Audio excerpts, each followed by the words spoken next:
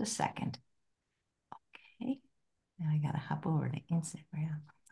Hey everyone, and welcome to Chef AJ Live. I'm your host, Chef AJ, and this is where I introduce you to amazing people like you who are doing great things in the world that I think you should know about. Today is the fourth Monday of the month, which means it's time for Dr. Brooke Goldner of Goodbye Lupus. She has an amazing new book out. I'm going to put the link below in both the chat in the show notes. You have to order it. It's called Goodbye Lupus, Hello Delicious. It's some of her greatest recipes. It's already been a bestseller since it first debuted in so many categories. And she's here today on the third week of the new year to talk about why New Year's resolutions don't work. It's a great topic because most people have already given theirs up. Please welcome back. Exactly. That's what I thought. We're coming in third week. Let's talk about those resolutions. Where'd they go? Yeah. Yeah. What I love about you, Dr. Goldner, of course, I mean, your work with, autoimmune disease, I'm putting that aside. It's that you're one of the doctors that really talks about, the other components about, the mental, the spiritual, whatever you want to call it. A lot of doctors just take the medicine, take the protocol, and you give those, but you talk about the mindset. And I think that's where a lot of people have trouble. Mhm. Absolutely. Yeah. Well, I'm kind of built for it. It's one of those things where I lean on everything I've ever learned and experienced in order to help people. Right. So I have the original background of being a sick kid with lupus. Right. So I know what it's like to be a patient. I know what it's like to be on horrific amounts of medicines to survive. So I understand that pain. And a lot of times doctors don't. Right. They went to school, they're smart, but they don't really know the life of a patient. Um, and also, one of the things that I did have to learn being sick so young is that we have a choice between how we spend our lives and whether or not how we look at ourselves, how we treat ourselves emotionally, whether we're hopeful or whether we're depressed. Like everything has to do with perspective. And so when I was able to not only get chemotherapy for 2 years and be on 7 meds a day, dealing with kidney failure and the arthritis and all those different things, and also still continue to get my straight A's, still continue to get my scholarship to college, all that stuff took a tremendous amount of focus, hope, belief in myself, and a willingness to treat my illness as an obstacle rather than an identity. And so when it came to the point, I never thought I actually would find a way to heal lupus. That wasn't, I did for a minute. I did genetic research for a couple of years, well, 3 years. Turns out I don't like doing research. It's very lonely. You're just in the lab with the DNA, and results are slow. And I'm a very social person. But after I gave up the genetic research, I was originally an MD PhD student, actually. And then I just decided I want to focus on the clinical because I thought that my powers would be best used in helping people, not only with my ability to diagnose and treat through medical intervention, but to help patients hold on to hope and still live lives that had purpose and passion in spite of being sick. And I knew how to do that personally, knew how to do that. So that's what led me into specializing in trauma, psychiatry, and neurology, but specifically on helping people through severe emotional traumas and depression and grief and anxiety so that I could help them find a way to live good lives. Because what I found through my hospital training, even as a medical student, was that the people who were hopeful, happy, who had people around them giving them love, they recovered often when medically we thought they wouldn't. And then there were people who had minor illnesses that passed away, who just, struggled to recover, who had higher levels of pain than we would typically see for that illness. And I realized all of it was related to that emotional well-being. So that's why I chose that path. And then I end up healing from the lupus because of nutrition. And then when I go to teach the world, I'm like, here, I have my protocol for free. I find the reason people don't do the protocol is because of their depression, their anxiety. So yeah, everything I've ever been through, recovered from, was resilient to, trained in, I give all of that with all my heart to people every day. And that's been and that's why I teach it, because I know that nutrition is not just about knowledge.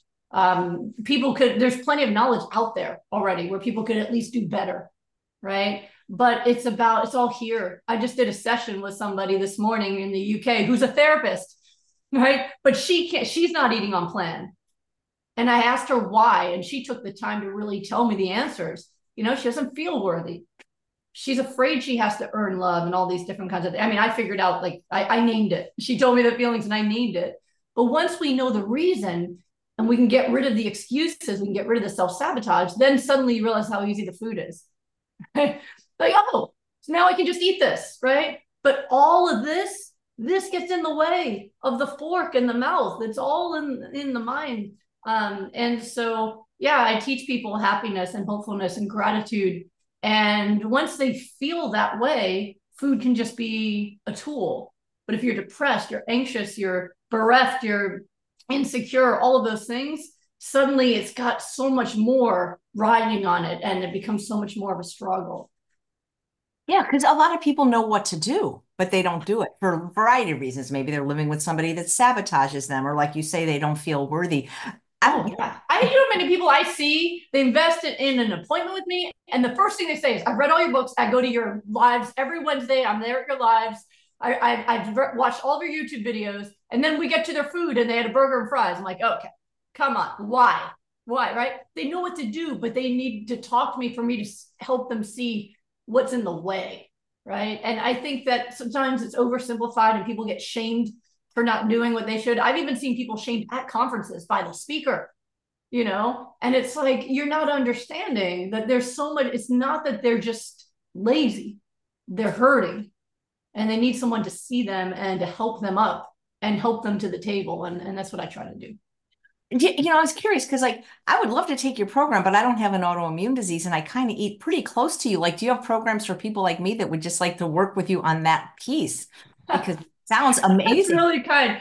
We do have, like, in my current, so I work with people with really, I always say for my programs, especially rapid recovery, all you need is motivation. I don't think you need rapid recovery. You're not healing from anything specific, but I do private sessions for people on wellness, and I still do therapy, especially people in, if you're in California, Hawaii, Texas, or abroad. But my rapid recovery group, we have quite a number of people join simply for food addiction. And actually right now, we have 3 people in my current group who specifically came for obesity and food addiction.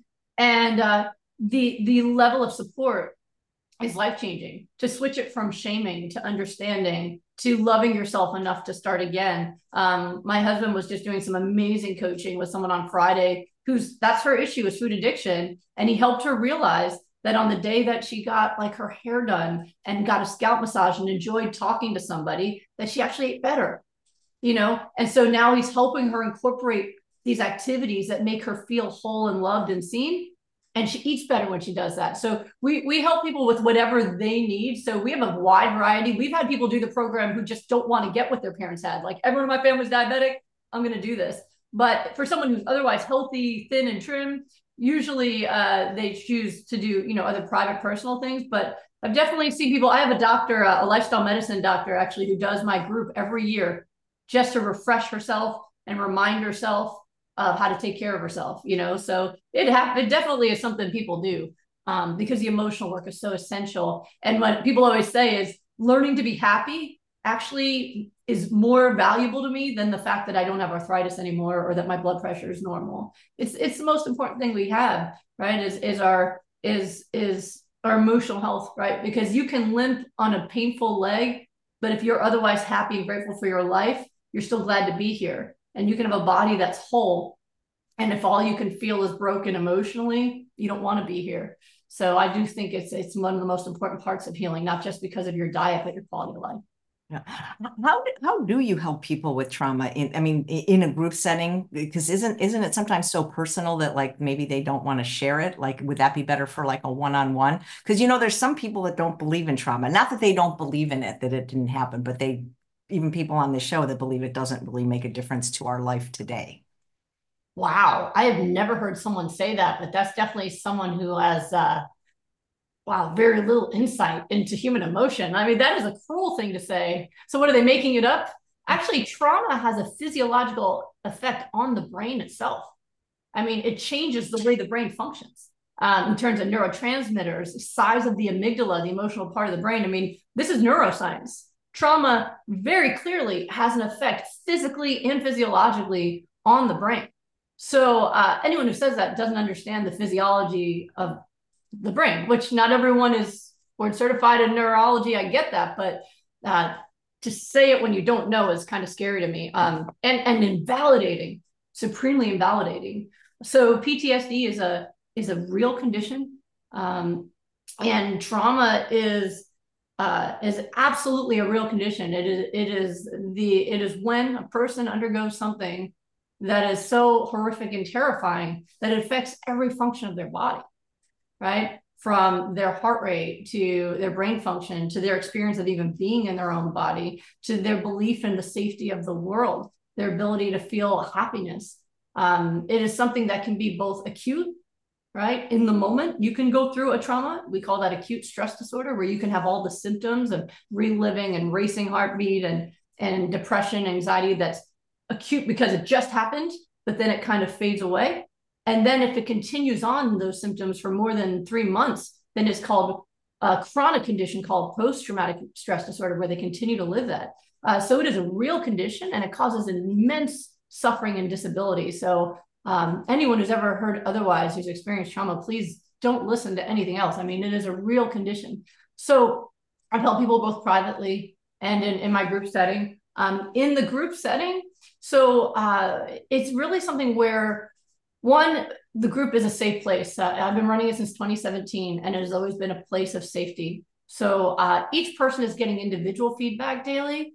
And then, but others can see it if they want to. But I think most people are they're working on their stuff. But it is, that's what you decide. That's what it's designed for, that people can join as a group to get group support as well. And then we have live Zoom meetings where people come on to get coaching. And everyone stays on to listen and learn from it. More people with trauma have autoimmune disease than the regular population. We know that trauma causes severe amounts of depression and anxiety. Depression and anxiety has been shown through studies to dramatically raise inflammation markers. When inflammation markers are high, you have higher risk of heart attack, autoimmune disease, all sorts of things. Actually, people in mourning tend to have some of the highest inflammatory markers. And there's so many people that I've seen who have developed autoimmune disease right after the death of a loved one. So it's actually physically an inflammatory condition. So whatever your genetics are for a disease, you're going to press the gas pedal on those if you've experienced severe trauma, and especially develop a chronic disorder like PTSD. So there's a lot of people in the group already that understand trauma. They've been through trauma. They have anxiety and depression. So I think there's a lot of love and caring there. It's a support group, people also, there's daily videos that I have every day that are specifically for mental health. And so I always say, the more my voice is in your head, the less you listen to your voice. And people tend to find that I can inspire them and focus them. And so every single day they're listening and learning from me. And when at the end of the group, when people say they can hear my voice in their head, I'm like, cool, download is complete. And now you can graduate, right? So changing it from that negativity and sense of hopelessness and overwhelm and despair to a voice of positivity and hope and reassurance, plus positive coaching. So does everyone in the group publicly speak about their personal trauma in the live meetings? No, not usually. I know what they are because I know all their paperwork. I know who every person is in that group intimately. I go through their stuff. But they do talk about like how it's impacting them, and we coach them on their depression. But some people do openly speak about abuse or abandonment or other things. But we know that when we're helping one person, everyone listening is getting helped, and we all make an agreement to keep people's information private. So it works. And actually what I find is it works better than weekly therapy, because every day, it's like the difference between exercising every day and exercising once a week. You can undo once a week pretty quickly. But if it's every day, you start to see changes in a very dramatic way. So it's effective, but I know what I'm doing. It's being both from my expertise and work, helping people overcome trauma, and all the experience I've had, even helping people change the effects of it on their health and their ability to eat. I've helped many, many thousands of people at this point do it. So yeah, we have a system that works really well. And my husband's very good at it too. He's incredible coach as well. So we do it together. Great. How many are the groups does a new group start every month? No, it's a 6-week group. So we usually, after each group, take a couple of weeks off. So it's usually like every 2 months. We took a break over the holidays. Turns out most people don't want to work on their health over Christmas anyway. And it gives us at least one opportunity where we're not, because the group is every single day. We don't take a day off from that. So it's nice to every once in a while. And then we hit people on New Year's. We're like, all right, let's see. You said you're going to do this. But it's every 2 months. So like we have a group that started January 12th. So we're 10 days in on that. And then the next one will be in March. I didn't pick the date yet. It'll be the end of, it'll probably be the either the last Friday or the Friday before it in March. I have a couple conferences that they're flying me out to in March. So I have to choose which one. But yeah, we do it on a regular basis. They always sell out. So it's like, and the results are amazing. I mean, when people come to the live, the final meeting, we stay on so every person can share their results. And like the last meeting we did, every single person came on a positive result, every person, and in many areas of their lives. And it's just such an incredible thing. It gives great meaning for my husband and I to be able to help people live better lives in all the different ways. Nice. How many people are in the group? We now work with 60 people. Wow, it's a small group. That's great. Yeah, yeah. But every person gets personal feedback every day and help. So it's a big commitment that we spend our time on. But like I said, it really is meaningful because when you hold people's hand every day, they get those results that they struggle with when you're like see them once in a while. So yeah, we do love doing it. Yeah, well, the people that I've heard from, like I told you before we logged on, this local lady that just every time I see her, that's all she talks about is how you've helped her with her autoimmune disease. So we know it works, and you've inspired me. It's not a smoothie, Dr. Goldberg, Dr. Goldner, but I'm drinking green juice right now. It's green. Yeah. It's green. I got my smoothie. I always have it. Yeah, it's my insurance policy now. No, I feel better the more greens I have. And I think I used to have Coke Slurpees for breakfast. So did you want to talk a little bit about just why resolutions don't work or take questions or both? It's really up to you. Yeah. So resolution. So there's different types of motivation, and this is a lot of what I do actually in rapid recovery, which is my group program or a private program, is help people through the stages of motivation. So they go from kind of the initial burst to actually long lasting motivation, right? So there's different types of motivation. And I talk about this actually in Goodbye Autoimmune Disease, because that's like a lot on the emotional side of healing and why you self-sabotage. So initially, when you become inspired to do something, we call that getting motivated, right? So like when you say, maybe somebody watched one of your videos, Chef, and they saw how you lost all this weight and they're like, oh, I'm going to do that, right? And then they start and then they kind of stop, right? Or maybe New Year's came along and they're like, all right, New Year's, I'm going to eat a plant-based diet, or I'm going to start hyper nourishing on my plan or something like that. So there's this initial burst of motivation that's very exciting. There's a lot of excitement behind it. But that initial burst usually lasts about 2 weeks max. And that is why, when I used to join, now I work out either at home or in my local boot camp in my neighborhood, but we used to belong to this gym and we used to go there every morning. And I remember every January, the gym would be packed. I can't find any weights. There's no treadmills open, right? For about 2 weeks. And then by the third week in January, it's back to the normal crew, maybe one new person stuck around, right? So why is that? There's multiple reasons, looking at the biology of it in the mind. So after about 2 weeks, so most people's brains can stay focused and committed to something new for 2 weeks before old habits take over.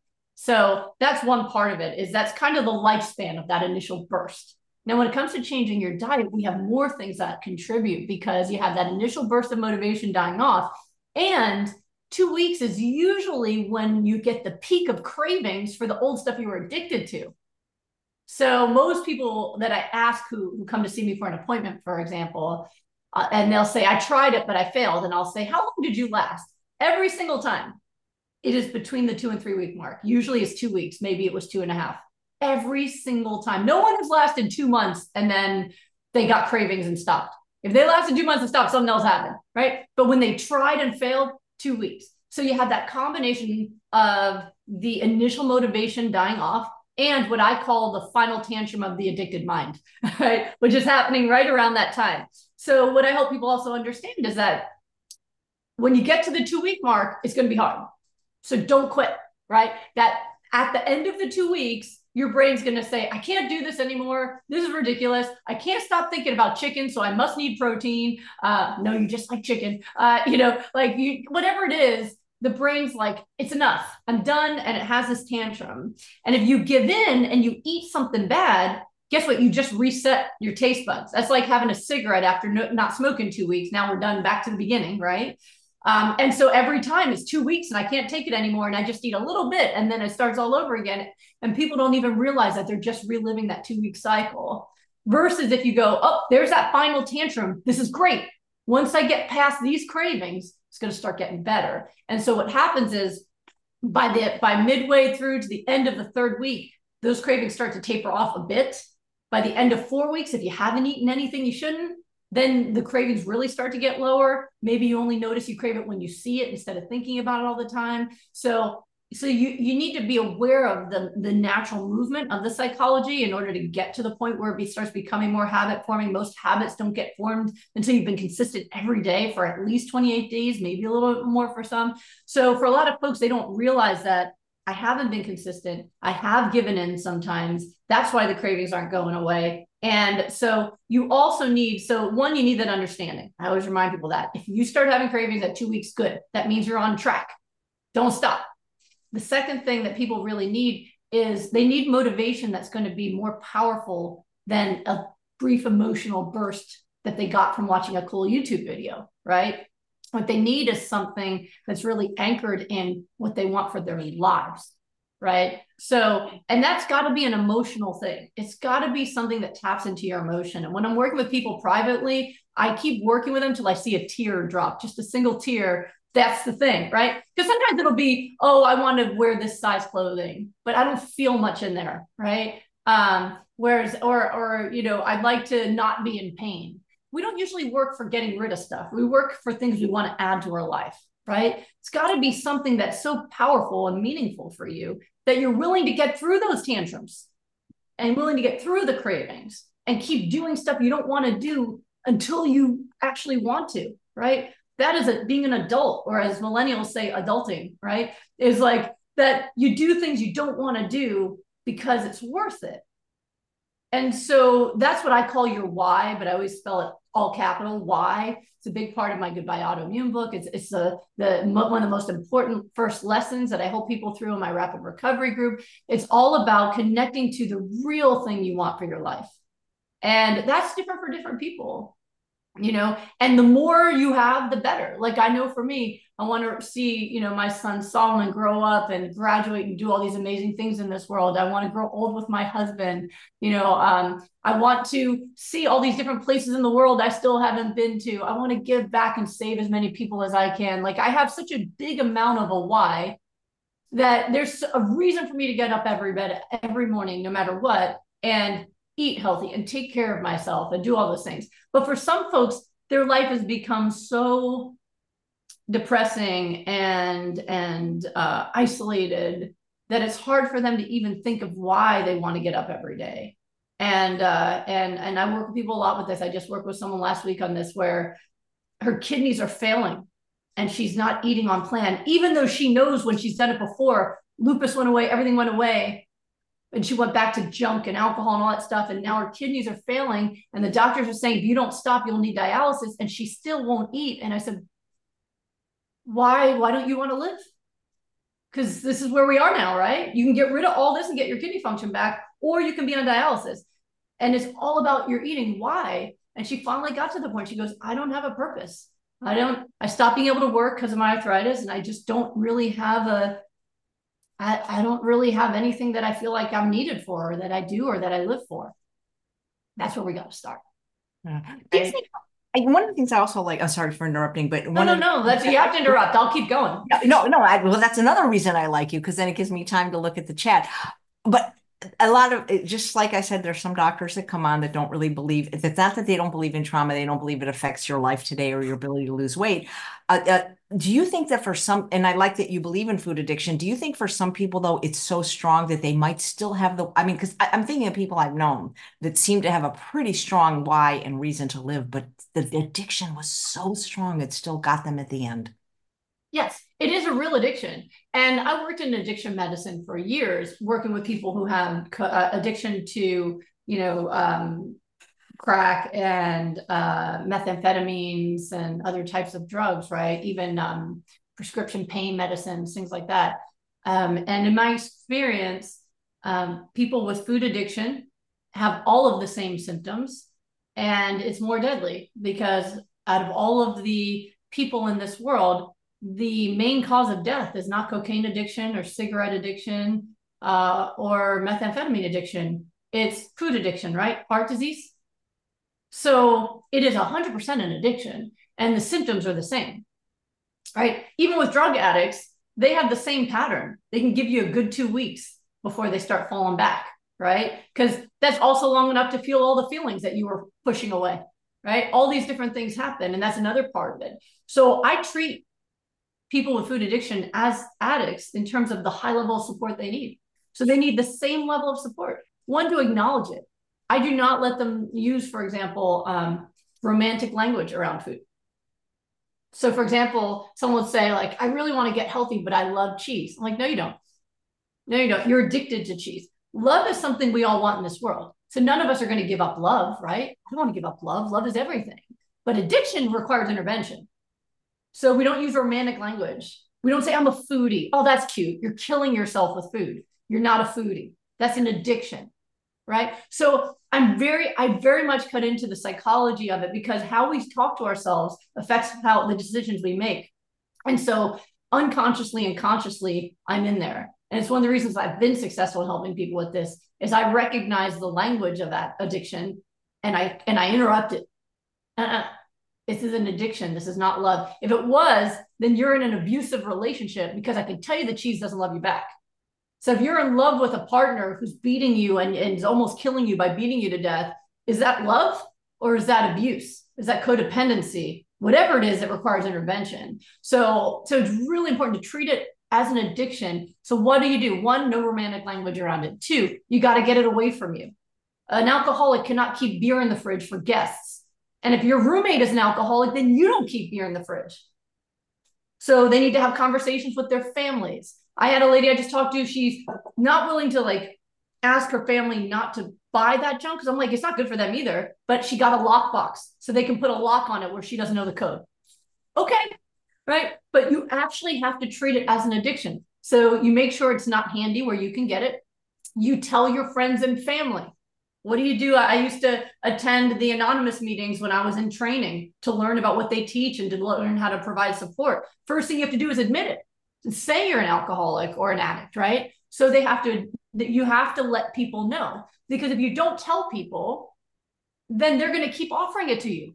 And if you're in a good place, you'll say no. And if you're feeling depressed or anxious or whatever that day, you might say yes. Now you've reset your taste buds, your addiction, you're back to square one. Not square one, because as long as you're still trying, you're on the board, right? But it's like chutes and ladders, right? Sometimes you go down to shoot and sometimes you're back up the ladder, but you got to stay on the board. So all these different things that I would do in addiction for drugs, we do that with addiction for food. You have to be open about it. And when you're going to a party, say, listen, I'm trying to overcome my food addiction, my sugar addiction.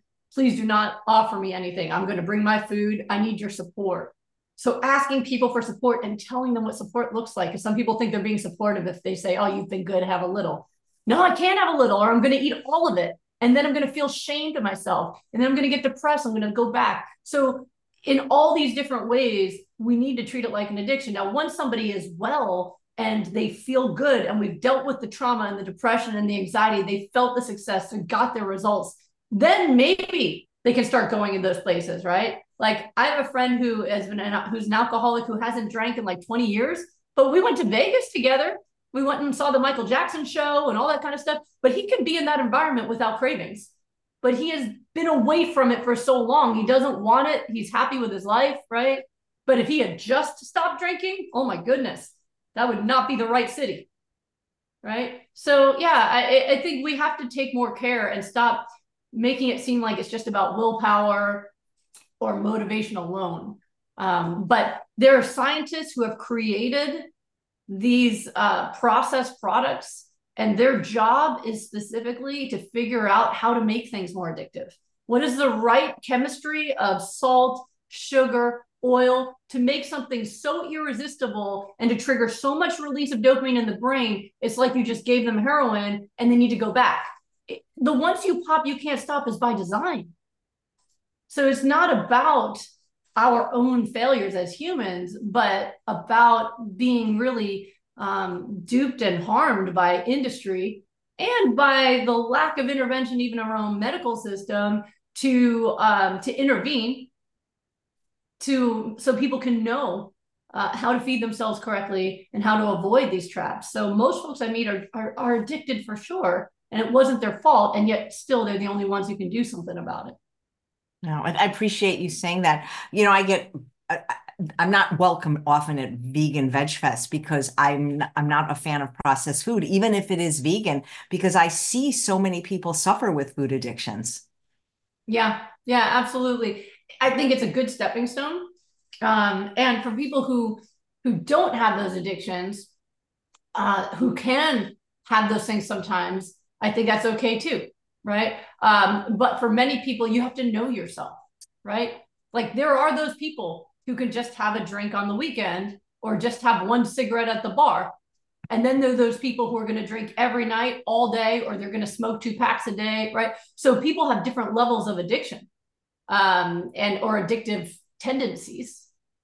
And if you know that you have that problem, you got to treat it that way. And I think that's the hardest part is people feel very left out. And I had someone in my group once who was feeling upset. I was more upset at her family. She's on her protocol. She's working hard. She's eating, raw foods and all this stuff. And her family orders pizza for dinner.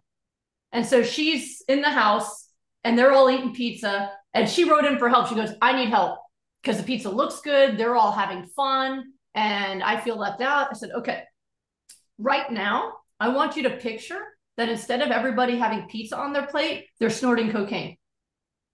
That's why they look so happy, right? They're all snorting cocaine right now. They are high. And you know what people who are high like to do? They like to other people to get high with them because nobody wants to have that one clean person making them feel embarrassed about it, right? So just picture it. They're all just getting high right now and you are clean and sober. And she said that snapped her out of it. She saw it. She saw it. They're high on cheese and oil right now and they're killing themselves with it. The only time I've seen people with heart attacks in the hospital as a medical student who were 35 was a bodybuilder who ate meat all day and a cocaine addict. Those were the two, right? They're literally killing themselves, but they're having fun doing it. That's how most people are. So when you become clean and sober like we are, at first, the people who are partying don't like it and you can feel left out. But eventually, one, you need to have, get more friends like yourself. That's why a lot of people also benefit from things like group, like having support, like find supportive community, plant-based groups and meet up, whatever. But also realize that you're clean and sober and they're still killing themselves. And you don't have to kill yourself with them though. You're allowed to do that. And then you start planning other stuff like, hey guys, maybe you could have gone to the pizza place and not brought it into the house when I'm 1 week sober. And that's about asking for support. That's what I see when I used to work with people is the biggest problem. The obstacle wasn't that they couldn't do the diet or didn't enjoy it. It was the people that they were living with. Yeah, you have to talk to them. Like I said, if it was an alcohol issue, it would be obvious, right? But when it's a sugar addiction, people think, oh, you should just just push yourself away from the table. Yeah, it just that just drives me crazy today. Oh, and you can, I mean, the smells get them at first, all that stuff. So that it's like all of their senses are being pulled to their addiction, and then nobody's helping them, and it's very frustrating. Yeah. Oh, I get on people's cases sometimes where they'll say, oh, I had a bite because I was making it for my kids. I said, well, you don't like your kids, or you don't like your husband. Why are you giving him that? Right? Why don't, if you have, let your husband make his own food, right? I always said that, like, even when my husband was still eating meat when I first gave up all animal products, because he thought he needed it at the time for muscle building. Now, of course, he's written books that you can build muscle faster on half the protein with plant-based eating. But at the time, he didn't know. So he ate everything like me. He was like raw with a little bit of meat, which was, interesting, but still healthier than most people, right? But I made a huge salad for dinner every night. And he would eat that. And then he'd go outside and barbecue what was his. Because I said, listen, the people in your family, they have the men in his family, heart disease, colon cancer. So you could have a 6-pack abs and look amazing and still be killing your heart. You can still be getting cancer. So I will not enable that because I love you too much. Just like if he was a smoker, I wouldn't buy cigarettes, even though I couldn't physically stop him from smoking. So I actually encourage people to do that too. If you're the one cooking and you're the one shopping, you buy what's healthy. If they want to go off and get high on their own, that's on them, right? But at least you'll feel good about yourself that you didn't enable them. Well, that's what I've been saying for years, but I'm not a doctor and they don't listen to me. They think it's completely unrealistic. Well, lots of people listen to you. Well, I know, but about the environment, because one of the things I learned when I went to True North, like I think it was like 13 years ago now, is Dr. Doug Lisle, the psychologist, said we must work harder on our environment than we do ourselves. But so, I see people succeeding so easily when they're in a clean environment and with so much difficulty when they're not. That's why my husband always says environment always wins, right? Which is why you do have to change your environment. It's also why I actually really like working with people in their homes. You know, like anyone who's working with me, they see me the way you do right now, right? We're working like this. They have to make their healing space their home. That's the first assignment in my group that they're working on. What is your healing space? Because everybody can be healthy if they're isolated somewhere. Because people ask me that all the time. Why don't you make a clinic where you can lock us up for a month? But then you have to go home. Then what are you going to do? Right. So you have to make your home a safe place for yourself emotionally, physically, food wise. You've got your home should be your safe place. And if it's not, that's the work you got to do. Yeah, absolutely. Thank you. Dixie, who's watching live, wants to know if the coaching part of your program is in any of your books. Yes. Goodbye Autoimmune Disease. So Goodbye Lupus was my first bestseller. That is about my story of reversing lupus. That's why it's called Goodbye Lupus, because that was my story. And it's the foods that make you sick and the foods you need for recovery. It's a short to the point book because that's how I talk, right? It's short to the point. Read this, do it. Then Goodbye Autoimmune Disease, I wrote that because one, people wanted to know if it helped other things. Yes, the protocol is not specific to lupus. It's specific to cellular repair and optimal immune function. So it works for heart disease, for diabetes, and for many different autoimmune diseases. So it originally was supposed to be a book where I talked about all the case studies and there's RA and MS and scleroderma and Sjogren's and diabetes and heart failure and all these different things, right? But then as I was writing it, I was also coaching my group because that's what I do. And I realized, you know what? I feel like people need more because if you didn't just do the diet, the work I do every day is not so much teaching the diet. I've released that to the public. It's about how to make yourself do it. So I started writing as I was coaching the group, I started writing the coaching down too. So all of the emotional work in that book is specifically from coaching I gave my group. So I would, take my video, turn that into a chapter. It turns out you can't write the way you speak. It's awful. So then I had to translate that into that work. So there's coaching on one, just setting up the lifestyle, your sleep, your self-care, your self-talk, overcoming trauma, depression, anxiety, all that healing inner child work. All of that work is in that as well that I'd been doing up until the point I published it. Fantastic. I don't know if you follow Dr. Greger, but I guess he had some video about like you're not supposed to add bananas to your smoothie anymore. You know anything about that? Yeah, listen, Dr. Greger is a buddy of mine. And, we do different things. He provides an amazing public service in that he reads research related to food and then makes videos about it. That is like such an extraordinary niche. I love it. But what I do is I take care of people all day long and help them heal. So all of my teaching comes from results in people that I work with every day, right? So it's a very different thing. So the study, sometimes the studies, they kind of are catching, they're like, oh, I wonder if that's something. And then when you listen to it, you realize no big deal. So the study was referring to that you might not absorb as much nutrition from the greens if you eat it with the fruit and this and that, maybe. But it hasn't impeded people's ability to recover. So it doesn't really matter, right? Like I've been working with people. So I teach, for example, green smoothies are just a way to get the nourishment in, right? My new book is about healing meals, and we can talk about that in a moment. But for a long time, I try to just make it as easy as possible for people. You need to get in your dark leafy greens, cruciferous vegetables. You need to get in your flax with chia seeds for omega-3s. You need to get your water intake in. The easiest way to do that for most people is you blend it, you stick a straw in it, and you drink it, and then you don't have to worry about the rest of the day. Because for people who don't eat raw vegetables, salads are not that exciting. I love salads, but not everybody, right?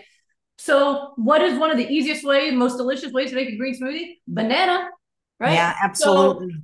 I have yet to see where a banana has stopped people from reversing disease. And as I said, I've helped. So last time I checked, and this was like last year when it was for a study that finally just got accepted for publication. I'll tell you about it as soon as I can. But one of the things they asked was, how many people have you helped reverse disease? And I had to go through my files, and it was over 4,000 at the time. So like literally working with people every day. So I can tell you that whatever impact that banana is having, the impact is positive because people are drinking the smoothies and their diseases are going away. So it's just one of those things where it's like, it sounds like it's a big deal and big news, but it's not. If I started seeing an issue where like anyone who uses a banana in the smoothie doesn't get better, I'd be like, we got to do something about these bananas. But it doesn't work that way. People use it for flavor, they drink the smoothies, and their health issues go away. So the results show that whatever it is that they found in that one study, it's not really impacting people in real life who are using them to nourish themselves. I agree. There's too much focusing on minutia instead of getting the big picture in things like, well, you shouldn't use an air fryer, you shouldn't use a microwave. And that's not why people have these diseases in the Yes. first place. Yeah, no, they work. That's what I'm saying is it works. That's why whenever somebody asks me like a random question about that, like I heard that you should do monomeal and not include it. I said, I'm doing what works, right? And if it didn't work, I would know it, right? So if there was some problem, it's like when they tried to say that thing about like flax and arsenic or something, it's like if that was a problem, then all of my patients would be dead or poisoned. Instead, they're disease free. like we have to, there's these theoretical issues or issues that you only really see like in a lab versus like real life. And you're right, they're dying from overdosing on chicken fat and cheese and sugar. They're not dying from like the slightly less absorption of a huge amount of greens because they put a banana in there. Oh my gosh, let that be the worst problem someone has. Absolutely. Well, speaking of getting well, we have someone named Rebecca who writes, have you ever worked with anyone with MG, myasthenia gravis? Have they had success in either of your programs? She says either, so it sounds like maybe you have more than one program. Yeah, I do. Well, people can see me for private appointments. I have a private rapid recovery for those people who don't want a group context for talking about their stuff. That's a 4-week private program where they call or text me, and then there's the group program.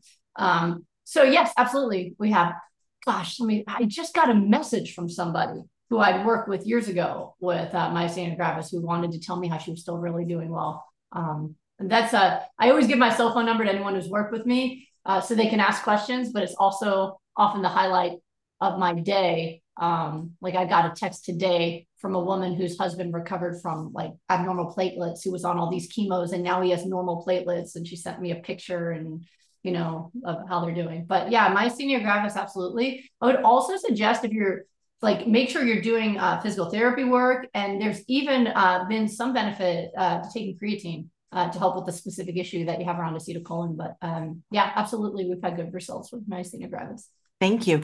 This question that was written in from Laura is kind of similar to some questions I've heard before for you. And the way she phrases it, if I'm otherwise pretty healthy, what's the least amount of chia seeds that I would need to eat in a day as fats digest very slowly for me? Because I've heard other people saying, I love your protocol, but do I have to have flax seeds? Do I have to have chia seeds? How important are these to your protocol? Health maintenance, well, it's essential. I mean, omega-3 fatty acids are essential for many different systems of the body.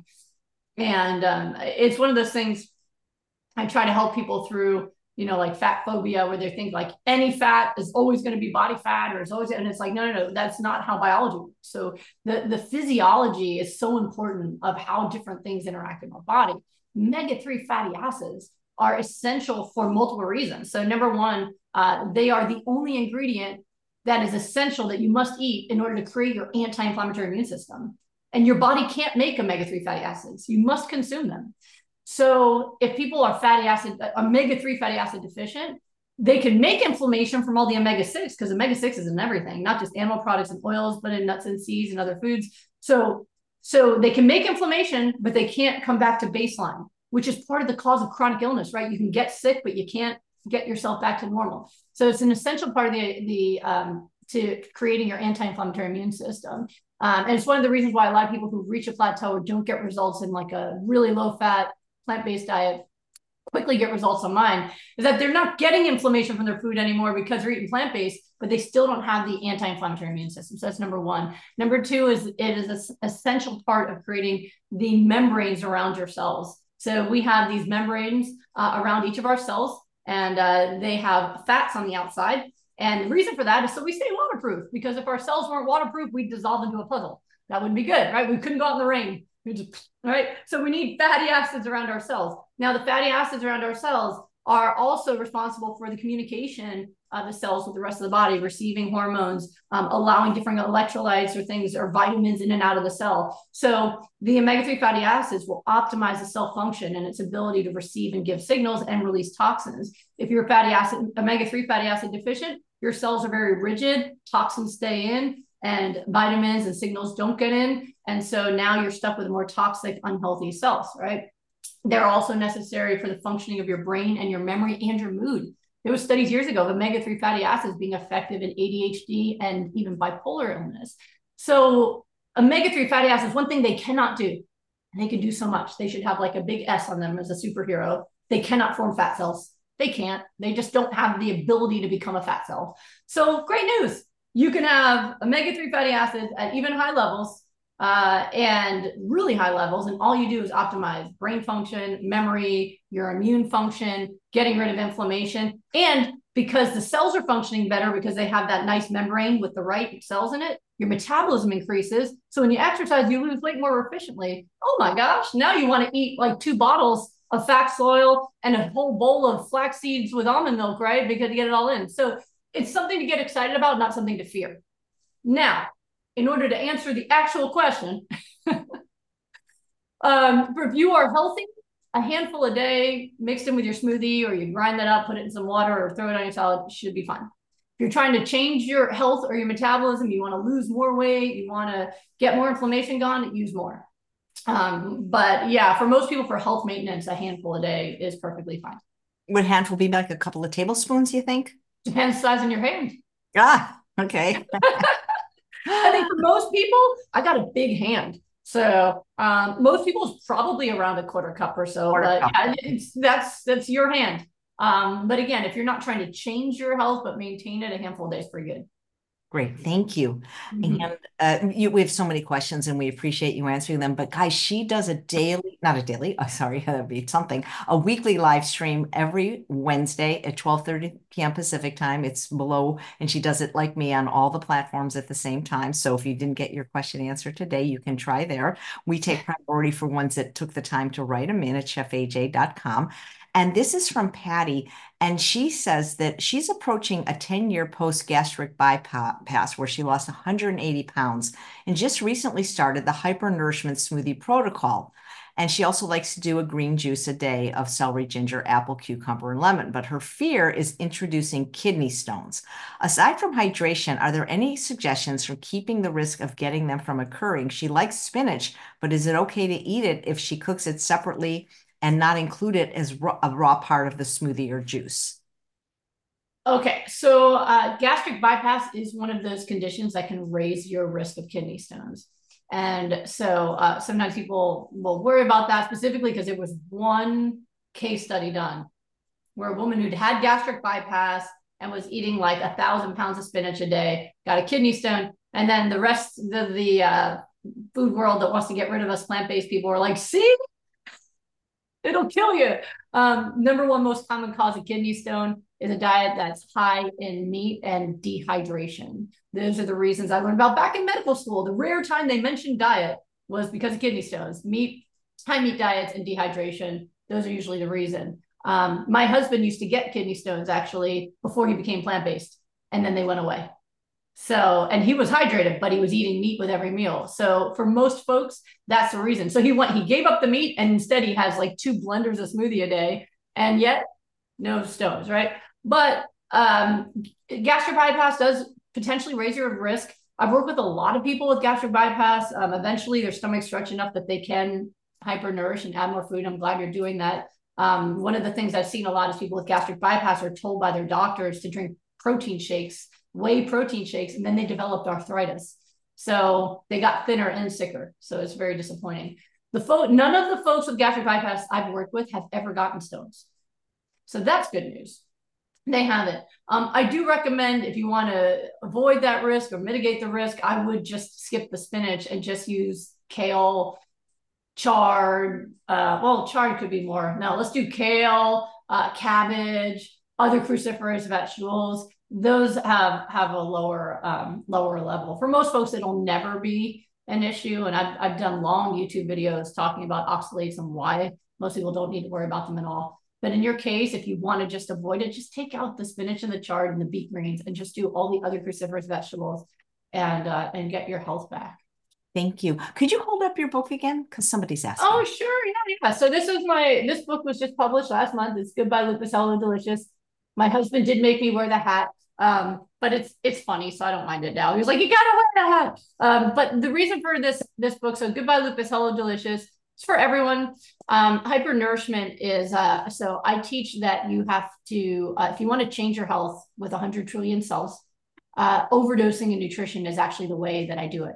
And the easiest way that you can do that is green smoothies. Smoothieshred.com, free smoothies. You can just make them and do it. But I've been doing this a long time. And the biggest thing people always ask me for is, what if I don't want to do smoothies or I want to do other things? So this has everything, actually. It does have some smoothies in it, but it's mostly other breakfast, lunch, dinner, snacks, desserts, and many different kinds of amazing salads, but also things that are totally not salads, so that people can have, like nutrient dense meals, things like this, like if you wanted wraps or things like that, or like my raw like pasta or things like that. So, and then the dessert section, which has been highly popular, not surprised, but it's all raw. So they're all raw foods. And they all so are the book is all compliant. raw. That was a question in the It's chat. all raw and it's all compliant, and there are pictures of my family in there. And because we eat the stuff, and they are much better looking models than me. Yeah, even some for my son Alex. He was an inspiring chef. So it's so the dessert section's been very popular. But all of the meals in here are compliant in my programs. So if people want to know like what they can eat, the other thing that's really special about this is every recipe in here is either a recipe that I've used personally for my health, or they're contributed by people who have graduated from my rapid recovery programs. Like this is from somebody, Sarah, who healed her MS, right? So it's her recipe. So knowing that this isn't just a recipe book where someone, hired a chef and said, make things raw vegan, but that the people who contributed are people who healed their diseases using these recipes. The only exception is my son, who would not have existed without me healing. So he counted. He gave some of his dessert recipes, but everything else is mine or from my personal clients who've healed. So it's really powerful. And some of them even let me put their stories in there. So I think it's a really amazing experience to know every recipe in here healed somebody. And they all came from people's hearts and wanting to share them. My book Goodbye Lupus has been #1 bestseller since 2015, and I knocked myself out of the spot. So now it's #1 is this one, and #2 is Goodbye Lupus and Goodbye Autoimmune also. But it's been really nice. We dedicated it to my son Alex, and people have been just like posting about all the recipes they love and everything. So it's been really, really nice. So yeah, so that's on Amazon. Just so people know, I wanted to make it less expensive. You probably know, is printing color books is very expensive. So I did this paperback version, and you can see the colors are very vibrant. But in a couple countries like Australia, Japan, some other ones, they won't print it unless it's like the premium hardcover. Premium hardcover should be coming out at the end of the month. So for the people who prefer it, you want that table version, that's the hardcover, or the people who can't get it otherwise, that'll be available. We're just waiting for the final for the hardcover, but the soft cover has been popular and it's already on Amazon. Right. Colleen, who's watching live, wants to know if the recipes any of them need a dehydrator. They don't need to. So there is a short section with some dehydrated recipes, like chia crackers, flax crackers, my kale chips, and my tortillas that I make out of tomato and flax. But it's like 4 out of the entire book, and they're not necessary. But I included those there for the people who wanted them. But all the rest of it is 4 out of all of this. So you do not need a dehydrator. And even in my in my Celtic ones, I was like, you can leave it out in the sun if it's sunny if you want to. But yeah, it's a very small amount of the book because really I prefer people to eat fresh foods. Right. And Jennifer's saying, but how do you stay raw when you live in a really cold climate? Well, the thing is, your nutritional needs don't change based off of your climate, right? Your nutrition needs are the same. So you have to find other ways to stay warm. So we have clothing for that. We have fireplaces for that. I have a lady actually who worked with me for getting rid of migraines. She's been successful, but she lives in the middle of nowhere in a super cold area of Canada, like with no she doesn't even have regular electricity or anything, and she did it. But it's been an amazing thing. But she did it. So you find other ways to stay warm. So if you want, look, I had today. It's cold for Texas. It's not cold. It's cold for Texas. I had some warm tea before I came on. Right, tea is fine. Right, so you can use warm tea, hot water with lemon. You can put on what I call my smoothie sweater. If it's cold out and I want to have my smoothie, I might put my smoothie sweater on. You have to find other ways to solve that problem so you can eat what your body needs. So that's just a distraction. Your brain's like, oh, you don't want to eat that. Eat this warm cooked stuff so that you can just stay. There's lots of ways to stay warm. So it's just about problem solving. Those are simple things to solve. And I work with a lot of people in very cold areas, Alaska, Canada, and they heal. They just focus on solving the problem so that they can eat what they need. Right. I mean, one of the guests I often have on, Matt, is in Minnesota. It can't get too much colder than that. Yeah. Well, Yeah. here's an interesting question because somebody named Jade in the chat is posting it, and somebody that sent it in very similar. Her name is Julie, and she says, Dr. Goldner, I have chronic Epstein-Barr and hyperthyroid. I've been vegan for 30 years and I've been doing the starch solution for 2, but it hasn't moved the needle. I just started your hypernourishment protocol, and I'm so grateful for you. Here's my question. I'm 5'2" and 90 pounds, so I don't need to lose any more weight. Is it okay to add in some beans or tofu or brown rice or sweet potatoes for a dinner for a little substance? I'm 70 going on 17 and very athletic. Thank you for everything. I seriously love you. And there's a viewer named Jade that also wants to gain weight. Yeah. Okay. So to specifically answer your question, if you are underweight, it's because you're hyperthyroid, right? So your thyroid is a battery pack of your body. So some people are hypothyroid is one of the most common things where their battery's too slow and they put on weight and they feel cold and slow and foggy. Then there can be the opposite where it's too fast. And while that might sound good to some of you, it's actually no good because then it can cause things like heart palpitations and other kinds of issues. People feel very anxious and sick. So, and it can cause you to get super skinny. It can cause thyroid eye disease where the eyes start to bulge out, and many other kinds of issues. I've actually been very successful in reversing that, where the antibodies go away. I've had people with thyroid eye disease where their eye actually rotated back and went in, which we can't even do with medication yet. So that's really exciting. And he posted his pictures into my group. So you got to focus on is your health goal first, not the weight, right? If you're dealing with disease, and the disease is causing you to lose excess weight, then getting rid of the disease solves the problem, right? You can't eat to gain weight and eat to heal at the same time. It's not going to work. Your body, if you're working on gaining weight, first of all, you're getting fatter because even bodybuilders who eat to gain weight and who are lifting 300-pound, for squats, they gain mostly muscle and some fat. And that's because they're working hard at it. If you're not doing bodybuilding, you're going to just gain fat if you gain weight. You're not building muscle. A lot of people think that the number on the scale really matters. And if I'm eating more to gain weight, I'm somehow putting muscle on. No, you're not. Not unless you're really working hard. And even then you're going to be putting on some body fat, which goes against what we do for recovery and healing. So what you do is you eat on-plan foods for healing. So if you're trying to do the full goodbye autoimmune protocol, that is a raw protocol, then go all out and just eat more of it. We had a lady recently who did rapid recovery with my husband privately, and she was a little 5-foot lady, and she weighed 90 pounds, and she was eating over 80 ounces a day of cruciferous vegetables. 80 ounces a day of cruciferous vegetables alone. I'm not talking about the volume of the smoothie. I'm talking about how much food she was eating. It was over 1,000 milligrams. I mean, it's a crazy amount, and she was just hungry, right? So you eat until fullness with the on-plan foods. If you're not ready to do an aggressive protocol like that, then you can do hypernourishment with a whole food plant-based diet. Don't do rice. That can add inflammation and it makes you fatter. It's not helping you out. But if you're afraid to jump in or you need to go more slowly, add hypernourishment and maybe some cooked vegetables or things. See if you can, feel better about it. But if you want to get rid of the disease, what I found works is the raw protocol. So you just make peace with that. You eat as much as you can.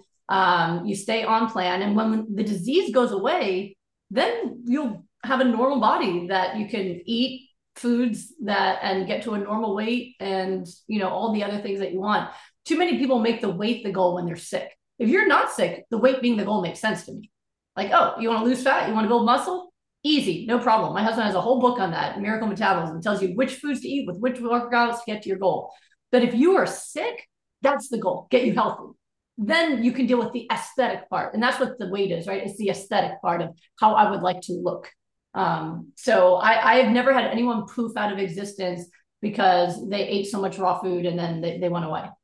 It can be a little scary at first for folks who have something like hyperthyroid. So a lot of times people will work with me for that too. If someone is so scared about their weight that they want me to watch them every day, that's a reason to do something like rapid recovery. I will watch you every day.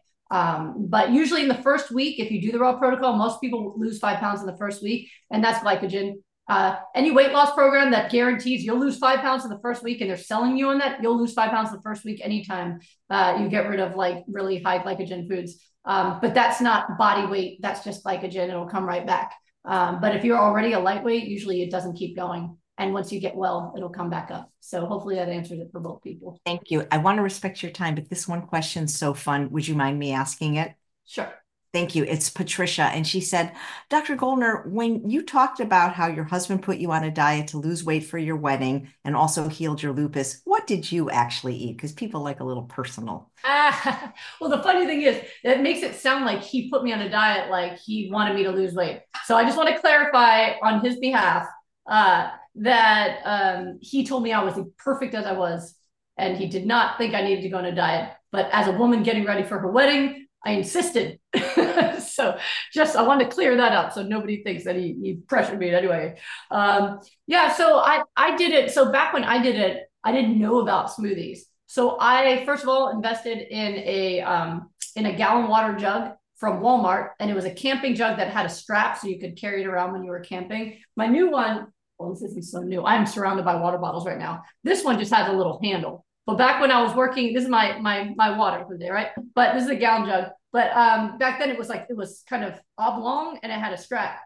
So all day long, when I was walking around the hospital, I had that strap over my back. So I was very motivated to drink my water because a gallon of water weighs about 8.5 pounds. And that's a lot on your back. So I very quickly would get that water down for the day, no problem. And I've literally changed overnight, by the way, folks. I was not born eating this way. I've overcome all my own addictions. Before that, the day before, the only thing that I drank was coffee and Diet Coke. So I went from coffee and Diet Coke all day, or sometimes an energy drink, to a gallon of water a day overnight, because I was like, oh, I'm doing this now. I'll do this. So a lot of water drinking, a lot of urinating, but I did it. And then I didn't know about smoothies. So I would buy bags of broccoli, cauliflower, and other raw vegetables. And I went to Costco and got the giant guacamoles. They sell these party packs, 1 party pack a day for me. So whenever I would sit down to chart, because back then we used our hands and things called pens, and we charted, and it took a little time to write things out. So back then when I would sit, this is 20 years ago, I'm from the 1900s. So, it's back. So we would write the chart. And so every time I sat down, I would open up my little cooler and I would just munch on my raw veggies, and I would chart, and then I'd pack it all up, put that away, and then move on. So I just munched and crunched my way through it. I always like to joke that I could have bitten off a car door with my jaws. They were so strong. Now it's so much easier. I still like to munch and crunch, and I will eat like lots. If you put guacamole in front of me, I'll finish whatever's around me to eat it. But I can work and do this now. So yeah, my every once in a while, some of my old patients from the nonprofit, I used to work with youth coming out of homelessness and foster care and juvenile justice, and so most of them lived off of Cheetos and energy drinks, and some of them still follow me. They found me. It's actually pretty cool to come to my lives sometimes, and this is a long time ago. This is like over a decade ago, and they'll tell you I always had a giant veggie platter on my desk. So anyone who came for their visit with me I also invited them to eat. And so for many of them, it was their first time having vegetables, was sitting with me and eating them. So yeah, I just use the good old jaws. But I'm one of those people that like I really, when I get focused on a goal, I go after it like my dog Butkus used to go after ambulances. Like nothing could stop him. I think it's something about being told I was going to die 30 years ago as a teenager. I was like, there's no time for messing up. I got to go. So I just made the choice. I bought the food, I ate it, and I did the work. Well, Dr. Goldner, you're very inspiring. Thank you so much. You're We look welcome. Great. And guys, check out the book. The link is below. And thanks all of you for watching another episode of Chef AJ Live. Please come back tomorrow at 11 a.m. Pacific time for our resident plant-based physical therapist, Eileen Kapsoftis, and she's going to talk about how to strength train at every age. Take care, everyone. Bye-bye. And like you, Dr. Goldner, now we got to like end it there and then end it there. Remember we talked about this? So Yep, absolutely. it's Bye, a double everybody. ending. Take care. Get the book. Bye, everybody.